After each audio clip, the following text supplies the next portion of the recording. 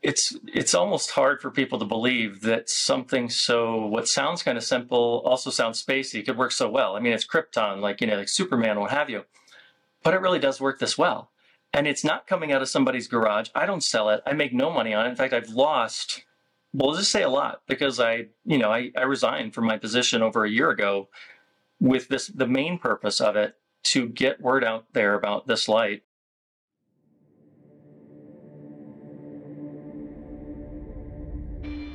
Welcome to After Hours with Dr. Sigaloff, where he can share ideas and thoughts with you.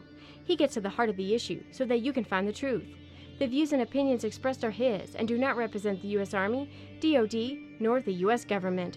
Dr. Sigaloff was either off duty or on approved leave, and Dr. Sigaloff was not in uniform at the time of recording. Now, to Dr. Sigaloff. All right, well, thank you for joining us again. I want to first thank all my Patreon supporters, Shell Pace at the $50 level, Sam and Angela Shelkey at $20.20. We have the Plandemic Reprimando at $17.76. We have Ty, Charles, Tinfoil, Stanley, Dr. Anna, who has been a guest on this, Frank. At the $10 level, we have Kevin. At the Refine Not Burned, $5, Linda, Emmy, Joe, Pat and Bev, PJ, Rebecca, Marcus, Elizabeth, Dawn, Jennifer. And then the $1 a month tier at where Courage is Contagious, Amanda, Jay, Spets Dancy, Darrell, Susan, BB King, who's been a guest, and Rick. I want to thank you all very much for helping support me. It's been great. You may be able to find me on Roku sometime soon, and there'll be more details about that. But first, I want to introduce my guest. So, Dr. Aaron Williams is an anesthesiologist, and just like me and many others in this field, we've been looking at different ways to stop this pandemic, I'm supposed to say. Yeah, oops. And he's been looking into different technologies that we haven't really looked into too much. So, do you mind if I call you Aaron? Absolutely, please. I'm not a very formal person unless Awesome. I have to be, so wonderful. Perfect. So, Aaron, tell us about what you've been discovering about UV technology and how it can help clean the air. Yeah, so this is kind of a technology that's been around for a really long time, at least in its earlier form. So some listeners might be familiar with having one in their HVAC system, for instance, or for people in the medical field around the operating room, specifically for UV robots that will run in those ORs in between the surgical cases that'll help disinfect the area even better at times than some of the wipes and things will. And so there's those people who might work in food processing plants or maybe in a water processing plant as well. UV disinfection has been used in those since roughly around 1906. So we've had a lot of different UV used, but the reason why those are in your HVAC system and not in other places, in public spaces to clean the air in real time is because they will give you some eye irritation, sunburn, and possibly skin cancer eventually. So obviously you can't bathe people in that sort of light. But, when I was doing a leadership role within our health system, and, we ended up having a lot of extra free time because we canceled so many surgeries. I wouldn't call it free time. I was in administration, but I was looking for, some sort of UV light. I said, well, maybe I can get one of those like we have in the operating rooms off Amazon or what have you. And we can use it in our office to clean things, to maybe do our masks, our N95s and what have you. And while I was looking for that, I found this thing, a new UVC called FAR UVC. That was roughly April of 2020. And since then has been a continuous journey and discovery, and it's only gotten better and more ready to go since that time. Awesome. So if you want me to show some of the slides that you're showing, just say, the slide number when you start talking. Okay. Great. I way think you probably still line it up afterwards. Yeah, sure. And, the thing with it is that, and the long story short is that I think a lot of the people still in the community, and probably even within the community to a small degree anyway, who are looking for alternative ways to treat this, are still thinking a lot about surfaces.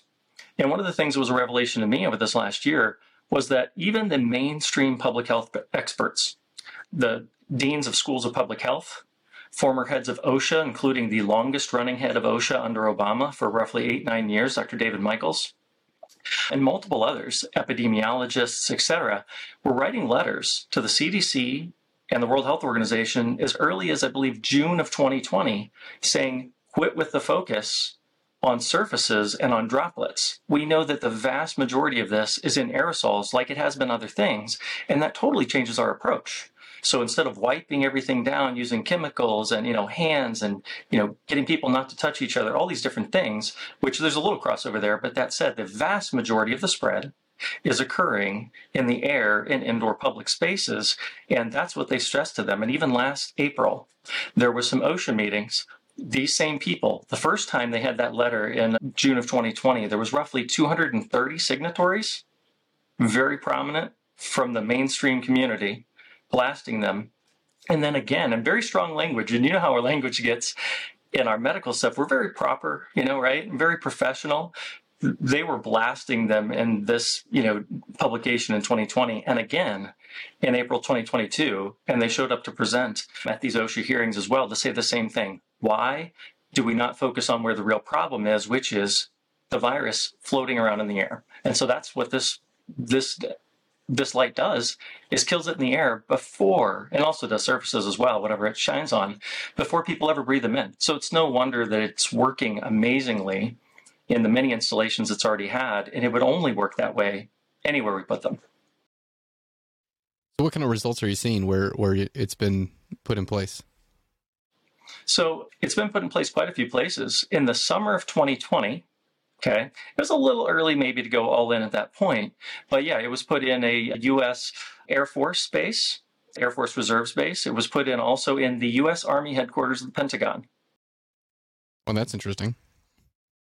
Yes, they helped to do a little bit, and nobody's hiding it. I know that'll be a question from listeners and what have you here shortly. It's not really a conspiracy at all, and then that may apply to other elements, within this pandemic conversation. But that said, it's really more that people don't know about this one, and some of these people have really even tried to get this out there. Even comments from the military saying, hey, we need to distribute this and put this other places. This is something for military readiness. This is something for bioterrorism prevention. There were articles in 2003 joint from the docs. There's only 2 docs roughly who study this, like physician doctors, that is. One's at Harvard and one's at University of Maryland. But the one at Harvard had co-authored a paper, I believe in 2003, with some of the military, likely physicians, but I didn't check, about using even the old kind, shining it across the top of a room for preparedness and for bioterrorism prevention, because that actually worked quite well. That should have been done early and upfront. But now this far surpasses it because it can clean the air, not just, wafting over you at the top of the room, but it can also do it in real time while you're having a literal conversation back and forth with someone at a table, for instance. So when, we've got quotes out of the military, out of the U.S. Army headquarters of the Pentagon, we have not had a single person-to-person transmission since we've installed these lights. And they had all 5 variants showed up. Someone came back from leave and then popped their fever on a Tuesday night. And of course, the 50 to 100 people or however many were in those spaces with them, indoor spaces, not outdoor. That's not where we're spreading it, right? We hopefully all know that by now for the most part. But they, said every single time we've tested, never has anyone else turned up sick. And that's just one example. And so how does this work? So what it does is, it's just a different form of energy. And so when most people, and I also, as physicians, we're not really trained in physics much at all. Maybe you were, but I don't recall hearing that, and I didn't have much training in that. But with it, when you talk about light, there's all different, wavelengths, which connotate different powers and different ability to penetrate things.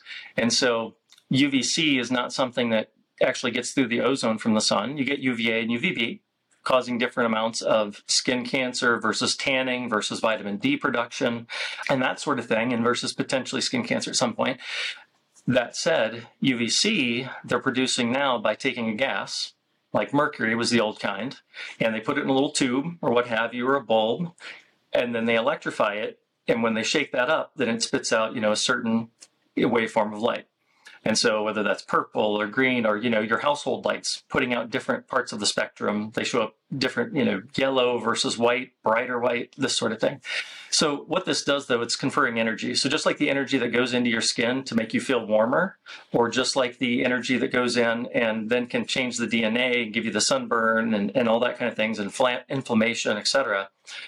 What this does is this does the same sort of thing, but it doesn't penetrate nearly as far as UVA and UVB. And so even with the older mercury, It didn't penetrate very far, but it can give you a good sunburn and what have you, and you can't bathe people in it. But the new kind, what they did is they changed out the gas that they decided to shake up and electrify, essentially.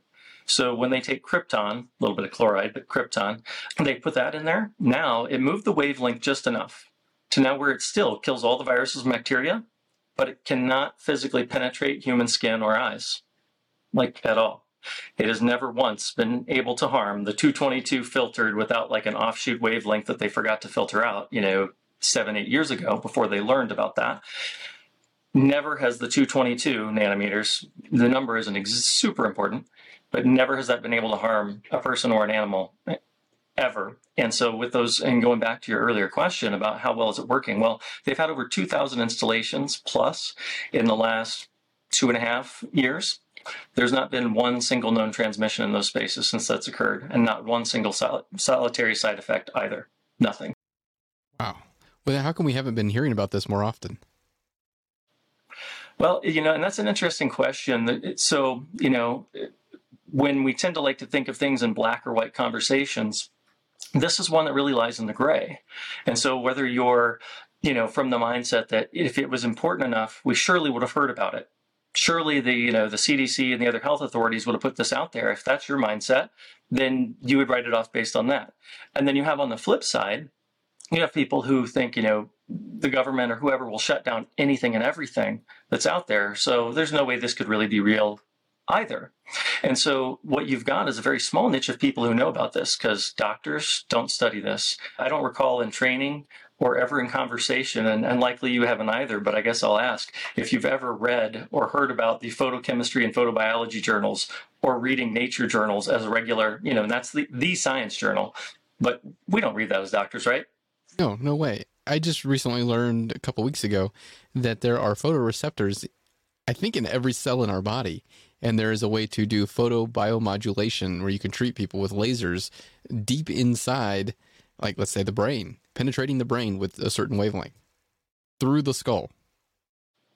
Absolutely. That's fantastic. The red light therapy and infrared therapy or those sorts of things. And it's incredible. The fact that, it's really a good point that you bring up, because this was something I wasn't aware of at all before. Before this pandemic and before starting to look in past what I assumed was just, the best kind of medicine, the best, stuff that we were trained in. That was really, that was where it was at. I didn't discount, per se, anything that was a nutraceutical or what have you, but I didn't think it was as good, right, as our normal stuff. So it didn't blow it off. Anything that affects the body is a drug, right? And it's anything that has an effect on the body is a drug.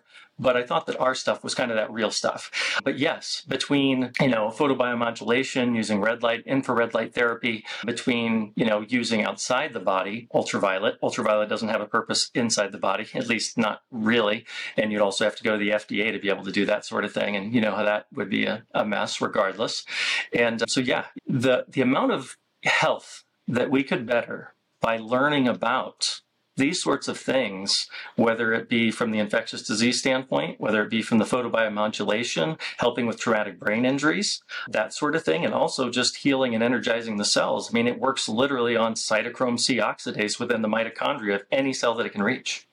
And so that's something that really, the new medicine, as people are developing kind of a new way, and a new, more all-inclusive model, more inclusive model to healthcare. That's one of those things that should 100% be included. Definitely. Where can we get these? Is this available for, let's say, my home, your home? Yes, it is. You can get them. And the thing, though, that I tell people usually is that's usually not where you're getting things. And also the method of transmission is a little bit different. So if you were to put them in your house, they're a bit expensive. Not for putting them in public places, though. And the money's already been set aside. Like we could put them in every single school in America right now with money to spare, with leftover funds from the ARP and such that are in ESSER funds, are called ESSER funds, and for the schools. But for home use, to do that, so think of it as a wide-angle flashlight. And so, for instance, I actually bought one of the companies, Eden Park Illumination out of Illinois, made the first version that is portable and can be operated with a battery. So, but if you think of it like a wide-angle flashlight, So here this is, very light, slightly bigger than my hand. And basically all you would do for this, and you're thinking about it, like I said, as a wide angle flashlight, turn this on, a very non-intrusive hum that it makes, a tiny purple glow. You might not even be able to tell, but that's not the part of the ultraviolet because you can't see this. So it doesn't bother anyone in the space. And it comes out in about a 60-degree cone as a wide angle flashlight. So if you think of it like that. So if we're in one room in a house, for instance, we're in one room and we shine it out in between everybody essentially, that's going to be cleaning the air in real time to the tune of, and depending on what model you've got, what power, what strength, etc. But the studies, it actually, when coating, getting a good amount of the room, it's going to kill roughly 99% continuously as you breathe it out. And the thing about the home, though, go ahead. Wait, so I had a question about how long did the particles need to be exposed to that to denature them or destroy them or however it works? Yeah, it's basically within seconds, as much as maybe 30 seconds total, but not much more than that. And what it does is that energy gets into, and to get back to your question and answer it better, my apologies, is that it gets into the cell because it can penetrate because it's a lot smaller and thinner than, we have dead skin cells, like multiple layers of dead skin cells. And so it can't get through that. But in those bacteria and viruses, and whether that's anthrax, whether that's smallpox, whether that's any virus you can come up with, the cold viruses, flu viruses, coronaviruses, every variant, it penetrates in, and then it basically will melt the DNA and RNA effectively. It'll increase some of the energy within some of the bonds, and then it will kind of cross-link them. So if you think of them kind of like a zipper, as we've been taught in the past to think about DNA, basically what it does is it will glue some of those pieces together so it's all non-functional. So it can't replicate whatsoever. And there's no real reversal. There's no immunity or any resistance that can develop to this. They did a study just recently, actually, looking at influenza viruses and their sequences from like the 1918 Spanish flu on. Still works within seconds, just like it always has. Never has changed a bit. So, but yeah, it only takes, roughly 30 seconds or so, and they just increase the power levels in terms of safety limits that you can give 20 times more than what you could give it before this round of research basically really started kicking into gear the last 3 years. So you can use a lot of it, kill stuff within seconds. They did that study. I was referencing a study from Nature magazine, the science magazine, as we talked about. It was in March of 2022. They basically took a room and they filled it, they took one side of it, and they continuously blew in Staph aureus. So for listeners as well, if you've heard of MRSA, that's that same sort of thing. And it's a much, bigger bug than is COVID or different influenza viruses. So you're talking, a lot bigger. So they continuously pumped it into the room. They measured the levels of it. They turned the lights on. The first time they checked was at minute 5. The numbers went from 100% to less than around 1%. It was 99% gone, and then it stayed gone the entire time despite them continuously pumping it into the room. That's how well this works. That's really interesting. Were they pumping it right into the beam at first, or did it have to go all around and then eventually get to the beam? The beams were coming down from the ceiling in a rectangular, I believe, room. And there was 5 of them coming down. So they're coming down like wide angle flashlights. And it's coming from something above there. So it's wafting in and around. And then they're checking it like just towards the other side of the room, and it's gone. That's pretty amazing. Essentially all gone. And it's almost hard for people to believe that something what sounds kind of simple also sounds spacey could work so well. I mean, it's Krypton, like Superman, what have you. But it really does work this well. And it's not coming out of somebody's garage. I don't sell it. I make no money on it. In fact, I've lost, we'll just say a lot, because I resigned from my position over a year ago with the main purpose of it to get word out there about this light and to get people to start putting it in multiple places. And it is in many more places that I mentioned before. I mean, it's in 4 school districts in South Carolina with great success, 331 buses, 72 schools. It's in a bus line in Cleveland, and it's in multiple dentist offices, chiropractors' offices, a bunch of different spaces, some different schools with kids with special needs who also couldn't wear masks if we believed that those work. But regardless, for those kids as well, right? And it's been just amazing the entire time. But yeah, it works so well. It is fully proven scientifically to be completely safe. And it works amazingly. The only question is, how amazing does it work? That's why I have literally hardly worked, in the last year as an anesthesiologist. It was weird because, I go from chairman of a department for multiple years, leading up things within a hospital system to doing this, right? But that's why, and over time, as I've studied it, as I referenced earlier, it's only gotten better. It has only gotten better, and the study's more robust, and the proof and the evidence more robust. That the logic from the start was, okay, well, if we have those lights that have worked amazingly for water treatment and your HVAC, whatever, but we can actually do it in real time, then you can do it safely without it penetrating skin or eyes. There's no really other way that it could work other than just incredibly. So, and to just kind of put that into perspective for people. So if you think about it, you say, well, it works great in the HVAC, or what about that little filter UV combo I've got in the corner? It's really loud and it's kind of blowing, what have you, but those work great. They do work great for the air they touch and when they touch it. But if you have a sick person on this side of the room, and then on the other side of the room is the vent to actually have the air go out to then go and get cleaned, everybody's going to get exposed to a good amount before it actually gets up there to be cleaned. So that's only going to help so much. Will it decrease the overall level in the room? Yeah, a little bit. And what we measure that in, without popping up pictures or what have you, is air exchanges per hour. Like if you wash the air out that had the virus in it, there's none left. And how much can you do with that? And if you get a little back mixing, so they say like one air exchange, you'll get rid of roughly 63%. And then there's 37% left per hour.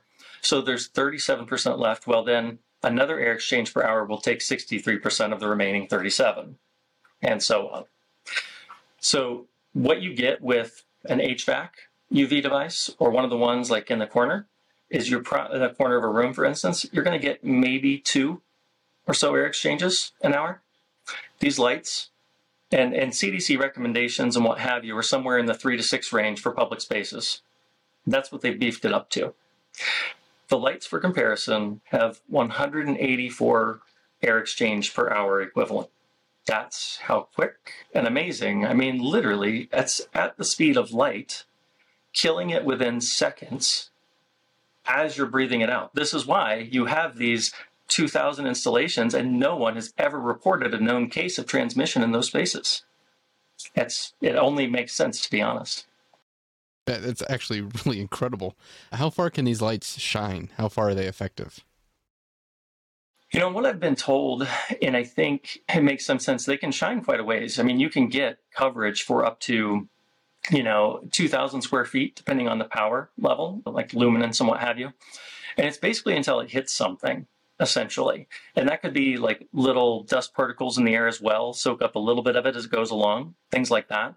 But yeah, generally you're going to get about 1,000, 2,000 square feet out of something like this. And some of them will be about 500. It also depends on where you're shining it. If I take it here in my hand and shine it just 4 feet down to the ground with a cone that's 60 degrees, I'm not getting near as much coverage, right? So it's really just kind of getting a mental image in your mind and doing that. And if I step back to the home for a moment, because I didn't answer your question fully there, at your home, you're going to be really close to people. There's going to be more intimate contact, hugging, kissing, family members, kids, etc. And so you would have to have it in every single room in your house, because as soon as you move from your living room where you had it stationed to your kitchen, then now, you decrease your overall, but you have so many other rooms, and it would get really cost prohibitive to put it in your house. And that's where that would be a bigger issue. Whereas in public spaces, like, it just takes care of all of it. Now, there is one caveat. I mean, I have one, but it's also more for beta testing, and so I could show people and that sort of thing that I bought it. But if you had one, like say, and you had a bunch of family coming over, or you had someone who just went through chemo and, they're immune suppressed, and you want to put it in a main area where people can gather and come see them and don't have to worry about it. And you just be careful about all the close touching, that sort of thing. And you have the extra, capacity to spend, $1,000 or what have you, which for what it does is actually an incredible bargain. But that would be the one caveat to maybe using it in your home. But otherwise, this is more really for the public places, because where people are spreading, where pandemics spread are in those public places, indoor public spaces, floating in the air, not on the surfaces. And anything this does, say you have these wherever you have them put up, whatever surfaces this light hits, it does the same thing. So it also does surfaces as well. So there's a lot less. Now, it doesn't do a crack around a corner, doesn't obviate the need entirely for doing wipe downs and things, and it's not going to go through syrup that's caked on a seat cushion in an airport terminal. But anything that's otherwise wiped clean, this decreases that contaminant load greatly. But the air is where it's most effective and incredible, and needed for that matter. So I see where the importance of this probably is more likely in small communities, public buildings, like you had said, so that the people in that area can kind of push their local community to have these lights installed in whatever public spaces they have. Does that seem to be what, like you said, schools and buses and things like that? Is that where you're seeing this used the most? It is starting to be, for sure. And I know Laredo Public School Districts were recently put out an RFP, and with the likely result being that they were going to put it in their schools as well. Those 4 school districts in South Carolina were actually Representative Clyburn, a very prominent Democratic representative, long time, well respected. His campaign actually helped to facilitate that whole project. And apparently Chicago Public Schools has some interest as well. And this has been out there too. I will say, to tie this back into the conversation, it's been in the New York Times. It's been, a year ago, they had an article like "We Can Stop Super Spreader Events," the New York Times, from these public health experts and the real experts on this UV light. Time Magazine, article from the Harvard physician who's been the longtime studier, and researcher on this. And then, they've been on NBC News 3 times in 18, 20, and 22. Dr. David Brenner, the physicist at Columbia University, the namesake physiology department from Marie Curie, if we recall the name from school. He's the lead of that department. He's been one of the main researchers really developing this along with the companies, and he was on there multiple times as well. It really does need to be, getting back to that point, it does need to be in those public spaces, getting the communities to get out there and do it, because right now it's really just getting the knowledge out to them and then getting them to understand it, and also getting them to understand that, number one, it's real, number two, it's available. And like in mass production, that's kind of just waiting for more demand to really get out there. And number three, in most of these spaces we're talking about, not at the home, but in most of these public spaces, we're talking about money that's already laid aside in these ARP funds. So schools, if you get into this, dig into this, learn about it, you don't even have to learn that much. You don't have to be on a physicist level. You just have to understand it works and it's safe and it's incredible. And we need to put it in everywhere. And then you can go to your school boards or what have you. All they have to do is use the money they already have. There's complaint articles. If you look in, do a DuckDuckGo search or what have you, Google search, whatever, and you'll find a lot of people in different communities complaining at their school boards for not using all this money that's allocated. What are you going to do with all this money that's there? It's literally, there's billions of dollars in virtually every state, depending on the size, but there is more than enough to put it in every single one of these schools. All they have to do is access it. And for churches as well, churches don't get the money directly. It's not as easy.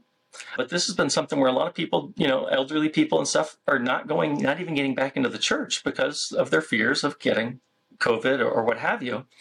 And this would open that back up. But they do actually apply as nonprofits and things under the ARP funds. They just have to get the money through a local, like city or county government or the state government. So they just have to kind of apply for the money to come through to them and just work with their local representatives. There's at least 500 or 600 within about 4 states along the coast in the Carolinas, up through Virginia, DC, I believe, that are all in the active process of getting funding to put these in. I think that's great that I mean, I think it's terrible that so many churches and so many people are afraid to go to church. So many churches have closed down and people are afraid to go. People are still wearing, like, there's that one family at church who wears a mask. You can see him kind of over there. But this might be a way to help people be encouraged to go back to church, to be around other people, because that's so important for humans. That's part of this unseen realm battle, is that let's isolate, let's segregate, let's put people in their own little silos so that they don't know what other people are thinking. And that's easier to do when you're not physically near people. When you're near people, it's easy. Hey, Jim. Hey, Bob. Hey, Martha. It's easy to talk to people and then get connected and build relationships. But Satan wants to destroy all that with fear. And this seems like it's a great way to help alleviate fears. Absolutely. There's no doubt. I mean, if I didn't have such a strong conviction, I definitely wouldn't have, totally turned my life upside down to do this. And, to bring people back together again. You think about it from that just human perspective as well. Think of how many people were dying in our ICUs and places alone. Couldn't be around their family. They might have been, 14 days out from having, from being first ill with COVID and well known to not be infectious anymore. Yet they still couldn't have their loved ones come in and be with them. And, that's really when I don't think about this really for the hospitals, as backwards as that sounds, because we're used to also as physicians thinking about treatments. But the real goal of all of our health and of public health policy stated is prevention. So that is the literal goal. And so this is something that actually does that. And so putting it in the community before you ever get there, not wasting, a lot of time, honestly, trying to convince a bunch of physicians on a hospital board about how great this is. Unfortunately, I don't say this in a mean way, but if it didn't come from the CDC or they didn't see it on the TV, it's not real for one reason or another. And it doesn't matter if it came out of Columbia University, Boeing aerospace engineers that have been working on this since 2015. They have a whole UV team. They put it in they have one plane, an Echo demonstrator, where they show all their top technology. In 2019, they had it on their Echo demonstrator plane. And again, last year in 2022, they had it out in the galleys where people congregate when they're getting ready to use the restrooms and the airline attendants are and that sort of thing. And also in the lavatories themselves. They don't really need them in the seats, contrary to public belief. When people think they're getting sick on the plane, they're getting sick actually in the lines for security and in the terminals. There's about 30 to 45 air exchanges per hour in each of those seats. And in the lavatories, not on surfaces, but that air in there is roughly around 60. You can't hardly get anyone else sick in those spaces. But this came from full science, full tech. It's got everything that it needs to have. And getting those put into hospitals is too much of a problem. The places where I push it, to be honest, in that realm are for, say, pediatric bone marrow transplant units, cancer wards, things like that. That's where you get really a lot of high impact. Our system had started up, a COVID hospital. We had zero transmissions at our hospital settings, at that hospital or at our regular hospitals, for at least a year and a half into COVID. So really, that's not where the spread's happening. It's really happening in those public spaces. And so whether it's those churches and getting them back in there, or just letting people know, this is kind of how, as hyperbolic as it sounds, that this is how you stop respiratory pandemics. This is fully how you stop them. And you'd say, well, that seems kind of outlandish. And it really does, unless you think about it for a minute. The reason we don't have water-based pandemics now in the U.S., the reason why you don't talk about not being able to drink the water, right? Oh, don't wash your lettuce with the water. Make sure you do something else before. The reason why we do that is because we actually sterilize, using the term sterilize loosely, but basically we disinfect. That'd be a better rough term without getting into FDA 99.99 definitions and what have you. Basically, we disinfect that water. So we went from a society that had typhoid fever as the GI equivalent of COVID and long COVID.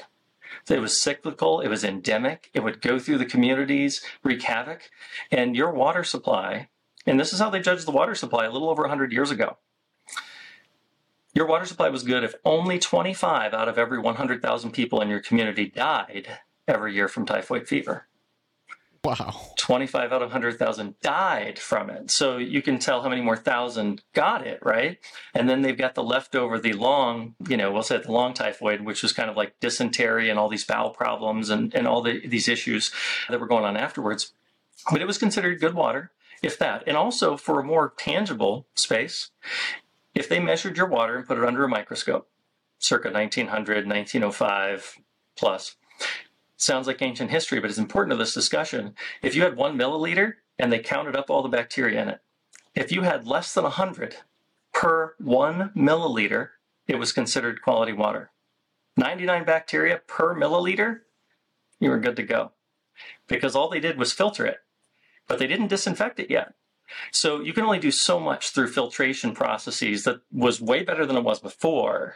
That said, it was far from being able to tackle the problem. That same thing applies to air filtration and or cleaning it after it leaves the room, but rather than disinfecting it in real time. So people thought it was crazy, which is really odd, right? It's really odd because the background story to this, back to the days of Snow taking off the well pump, in London for the cholera or whatever epidemic was there in like the 1840s, was they would go down the street spraying down everything with chlorine during one of these huge outbreaks of cholera that was killing tons of people.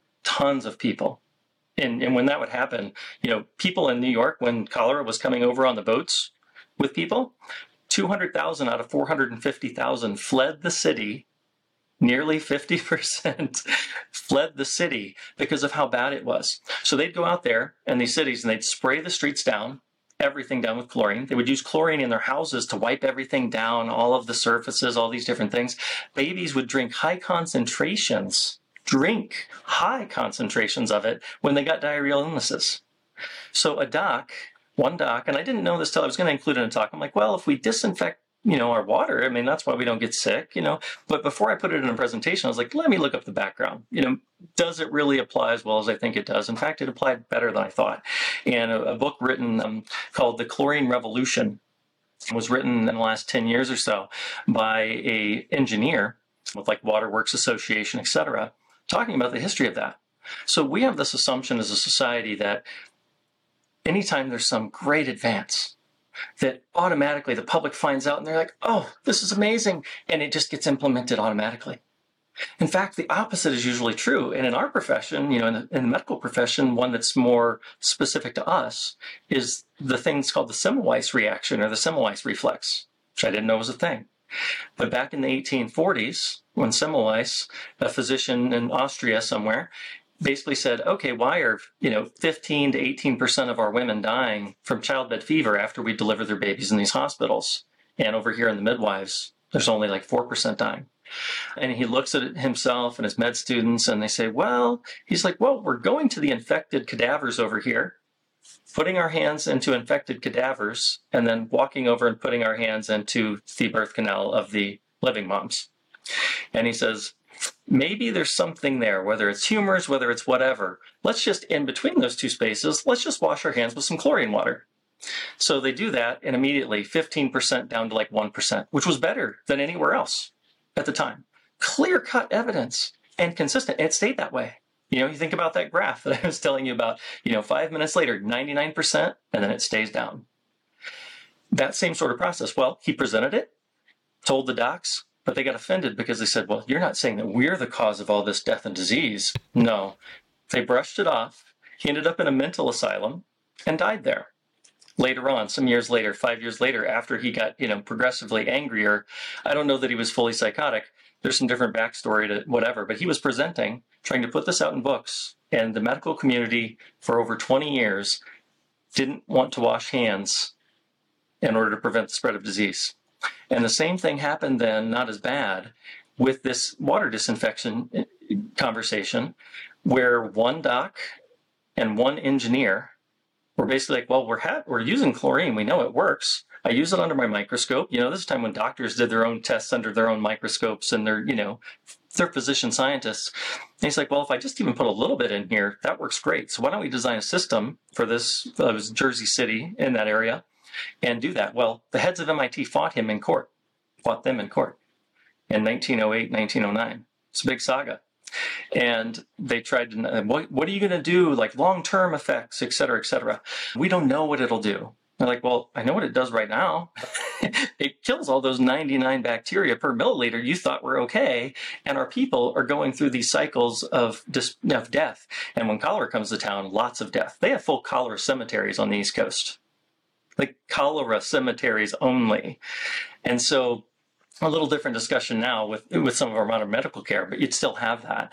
So we've kind of not really grasped how good it is just to do disinfection of like the three main vehicles, hands, water, and then air in these public places. You put it in there. Wherever you put these, pandemics won't be able to spread.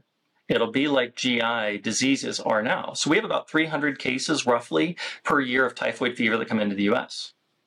They might spread to some people that they might make a meal for the next day or so. So you might get an outbreak of 15 people, but it's very easy to trace and track, and then it goes away quickly. Same thing with cholera. About 5 cases get to come in per year. They don't get to spread anywhere because they can't take that bacteria, toss it into the water supply, and then everyone else gets sent out to them and put it in. Think about that in terms of someone coming off a plane from China, wherever they got it from. Or, they were studying some melting ice somewhere and got a primordial virus that we're being warned about, recently in the news. That's a new thing, apparently, they're telling us about. So regardless, they come over, they're covered in the airplanes, they're covered in the airport terminal, they're covered in the grocery store when they go get groceries before they go back to their friends or relatives' house. The only place they can spread it to really is those relatives, but then those relatives can't spread it anywhere else. So that same sort of concept applies. It is a little harder when you're just speaking about it. You really have to kind of visualize this, but really there's not any other way that this can really work. It's just wherever you decide to put them, that's where you're going to stop the transmission. So flu, sick days at work, sick days at school, all of that. That school district I was telling you about, from putting them in those 4 school districts, from putting them into those 331 buses in those 4 districts, within the first 60 days, they saw a 30% increase in their attendance just from putting them in the buses. And so, as I do, as a medical and scientific professional, there's a lot of variables in there. That said, 30% when other districts are having increases of their, absenteeism is a clear indicator that it's a large part of it. 30% is huge. And before we get going too much further, your talk about chlorine, I want to have the listener go back and look at episode 79. At the time of recording, it's not published yet, but by the time it comes out, it'll be out. Episode 79, where I talked to Dr. Manuel Apricio, and he talks about chlorine dioxide and how that can help prevent illness, treat various conditions. So please go back, take a look at that one. Oh, yeah, that's a fantastic subject that I look forward to delving into more, so I'll have to check that out as well. So, yeah, I do need to give the quick disclaimer that I'm not suggesting using it for treatment. The FDA would not like me to do that. This is only for educational purposes. You got it. Absolutely. And, and the good thing here about this light, right? A lot of people are like, is this approved? How does this kind of work? Well, yeah, it's been approved for some time. It's approved through the EPA as a disinfection device rather than as a treatment device. Some people say, well, can you drop it down? Well, theoretically, we could put it onto a wand and whatnot if they could make it, make the probes thin enough. That said, that's an FDA approval. It's a totally different thing. Prevention is key. Prevention is where we stop the spread of all these things. And so wherever these viruses come from, whatever labs or bats or raccoon dogs or monkeys or whatever it is, if it's not something sexually transmitted and it's something that's circling in the air, that's where we can put these. So the EPA, it's already done. There's 2 committees, mainly 2 organizations. One is the ACGIH, like Industrial Hygienics Organization. And then the other one is the ANSI, which is ANSI, the American National Standards Institute. Those are kind of like the stamps for what is a safe amount of X, Y, or Z to use in a public space. So whether that's, a chemical cleaner, whether that's UV light, a different kind of UV light, a laser, different lasers for applications, medical or otherwise, these are the people to do it. Well, before, and the numbers and whatever aren't, super important, but like I said, I referenced briefly earlier. So before, they had a theoretical model for how much of this you could use, which was like 23 millijoules per centimeter squared. But either way, just 23. Through all these studies that were specially done over the last 3 years, they, went back to them, the researchers, Columbia, etc., went back and said, hey, we need to be moving this up because we could get even better coverage. Then it was, with that lower level, it was still roughly 92% continuous, which is way better than anything else in space.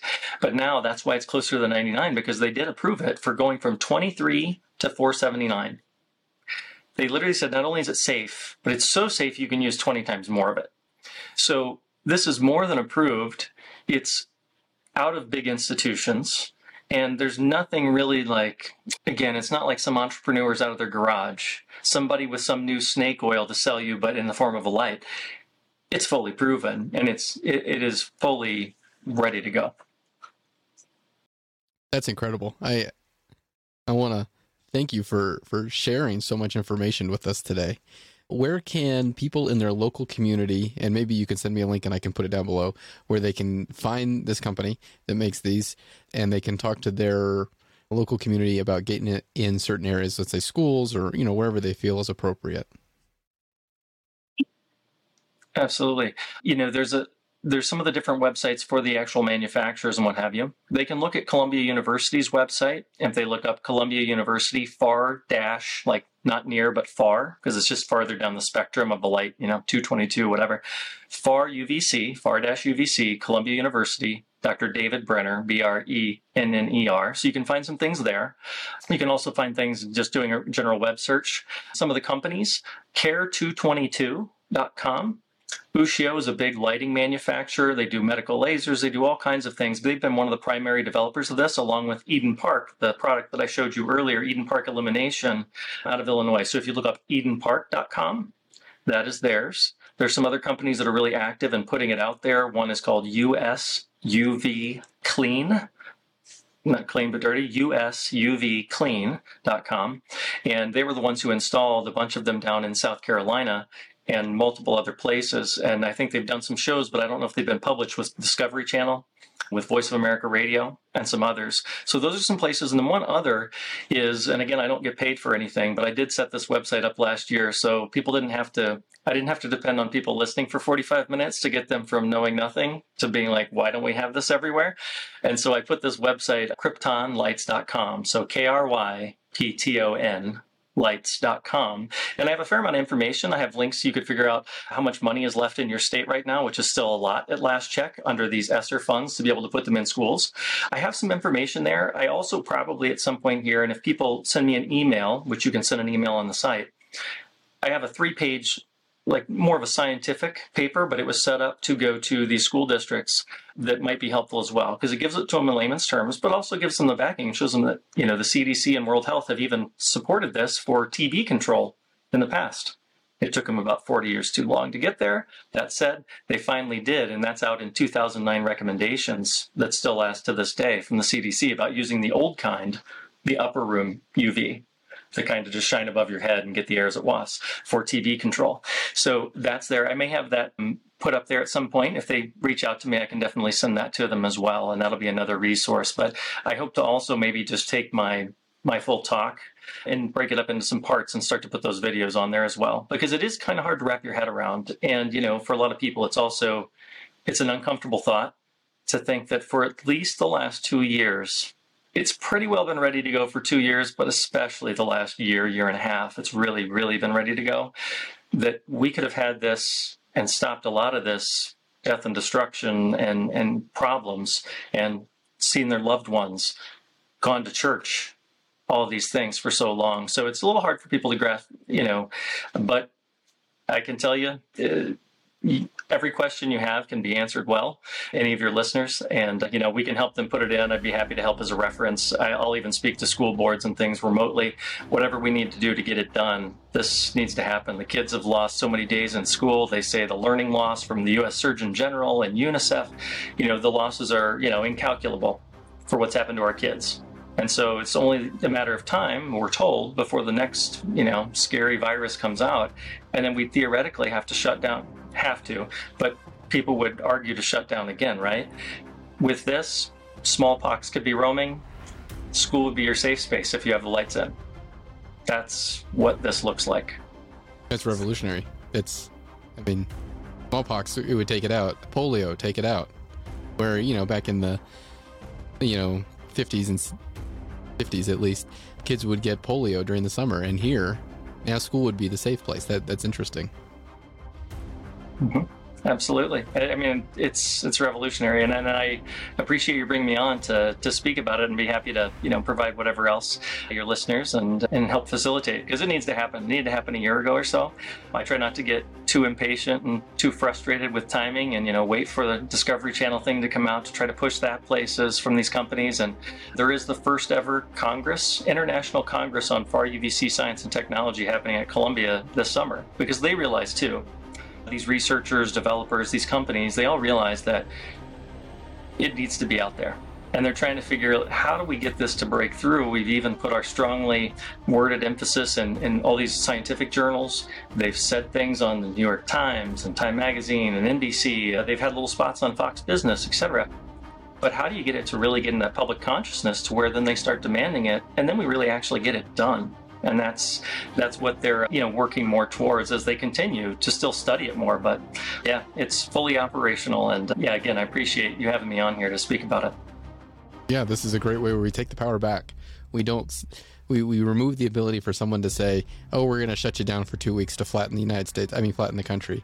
I mean, flatten the curve is what they were saying, the curve.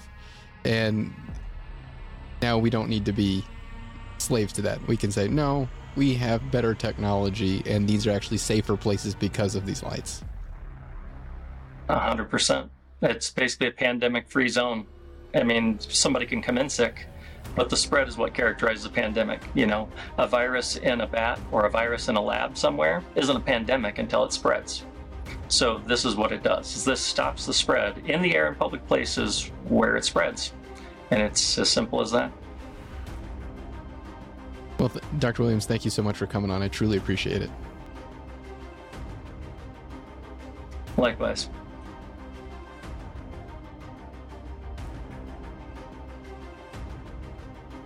Just a reminder for everyone out there, duty uniform of the day, the full armor of God.